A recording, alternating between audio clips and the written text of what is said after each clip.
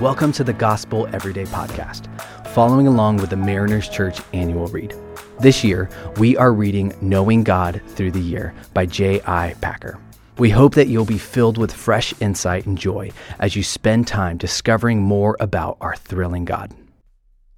Welcome to the Gospel Everyday Podcast, following along with the Mariners Church annual read. I'm Tiffany Lyons, and I'll be your host for today.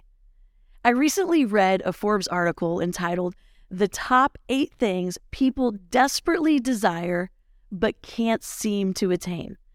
The author did this survey and asked people this question: if you could say in one word what you want more of in life, what would that be?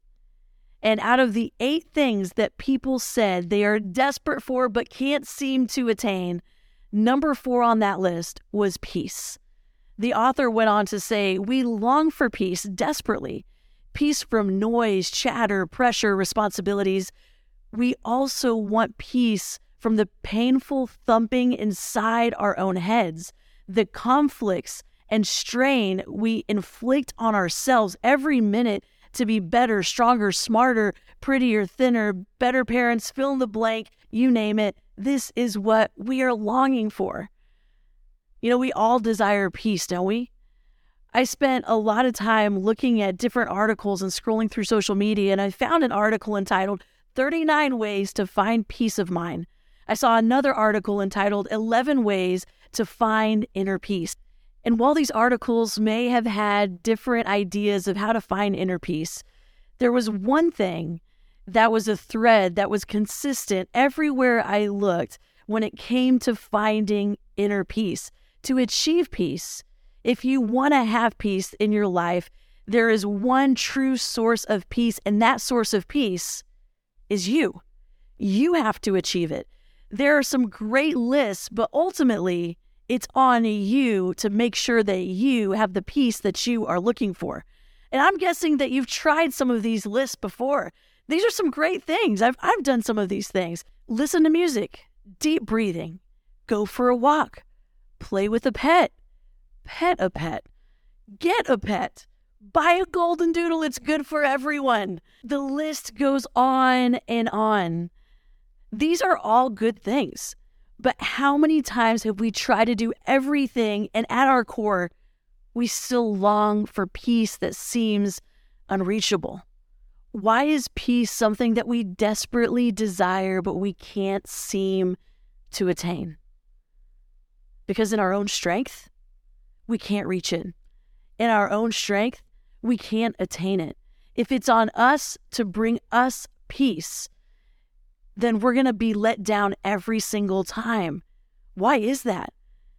Because frankly, we don't have the power to offer ourselves peace. Encouraging, right? Aren't you glad you tuned in today? You know, the truth is, peace is possible, but we first have to recognize where to find it.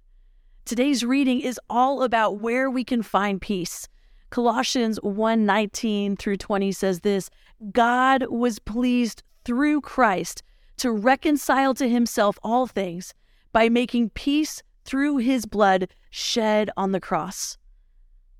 You know, there are a lot of people and practices that offer us peace, and while they might be well-intentioned, they actually don't have the power or the authority to offer us the peace that we so desire. But Jesus, he is so different.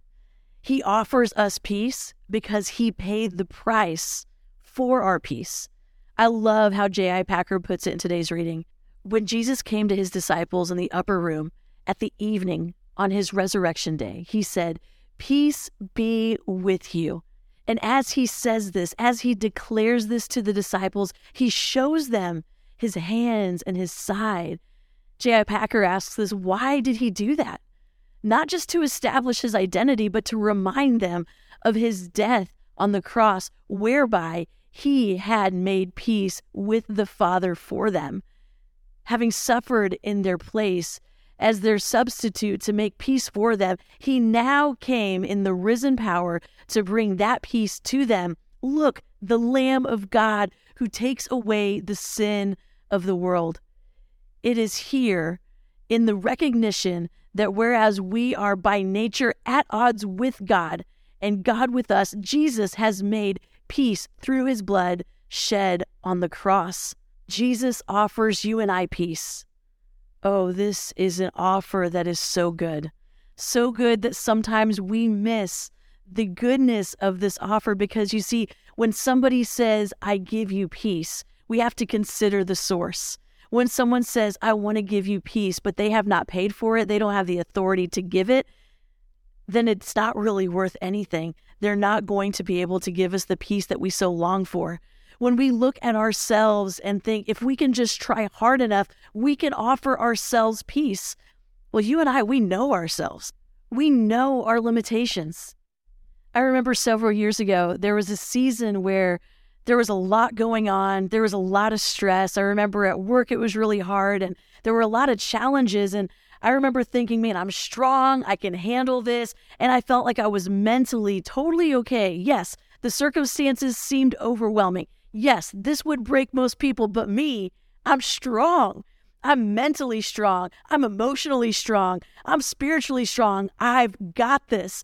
And I remember in this season thinking, yeah, it's a lot, but I've got it. Yeah, it's a lot. It would break other people, but not me. And in that season, I started to realize I was having trouble breathing, like physically breathing. I would find myself in tough conversations, and while I was trying to be present in the conversation, all I could think about was, okay, just breathe in and breathe out. You can breathe. It's okay. Just a shallow breath is fine. And I was consumed with this idea of breathing in and out. I would lay down at night and it felt like there was a pile of bricks on my chest. I started to freak out a little bit, like what was happening with me physically. And so I called one of my friends who's a nurse, and I started to describe what I was feeling and what was going on. And she said, Tiff, it sounds like you've got anxiety. And I was like, oh, no. I don't deal with anxiety. That's what other people deal with. I get it. People deal with that, but not me. This is a physical thing going on in my body, and I don't know what's going on.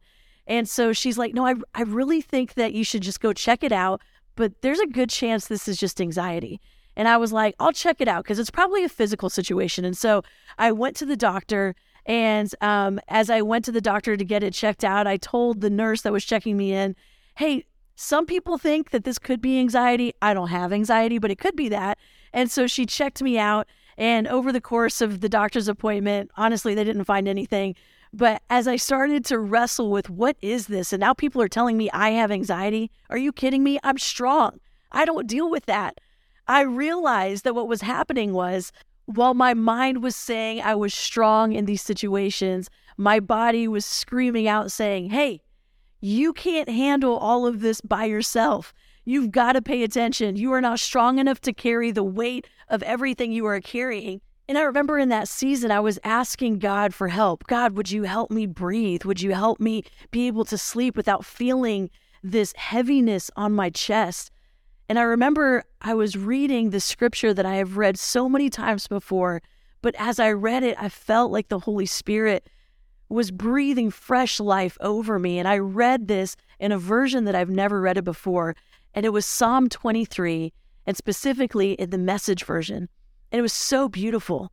I remember reading it, and it says this, you let me catch my breath and send me in the right direction. I remember when I read that, I thought, God, in this season, that is what I'm asking you to do, that you would help me catch my breath. And here you are offering this. Here you have written this in your scripture that you are here to help me. And so in that moment, I asked him for help. I said, I'm so sorry for trying to do this in my own strength. I need you. I need your help. Would you please give me the peace that only you can give me? And he did. He did this because he is the only one who has the authority and has paid the price so that I can live in peace. So if you are desperate for peace, if you find yourself resonating with the people in the article that we read at the beginning of this podcast, then maybe stop looking at yourself as the author of your peace and go to the God of the universe who has paid the price for your peace because he loves you so much. I want to end our time reading this verse together. It's Romans 15:13. It says this, may the God of hope fill you with all joy and peace as you trust in him, so that you may overflow with hope by the power of the Holy Spirit. Let's pray. Lord, I thank you that in a world where we are desperate for peace, we can go to the one who has paid for and has the authority to give us peace, and that is you. You love us so much, and I know that today you extend this peace to us. I pray that we would pause and that we would open up our hands and receive the peace that you want to give. In Jesus' name, amen. Thanks so much for making the Gospel Everyday podcast an important part of your day. Hit that subscribe button if you haven't yet, and we'd love it if you could take a few moments to rate and review the podcast. Tune in tomorrow for brand new content. If you'd like more information about Mariners Church, download the Mariners app at your favorite app store or visit marinerschurch.org.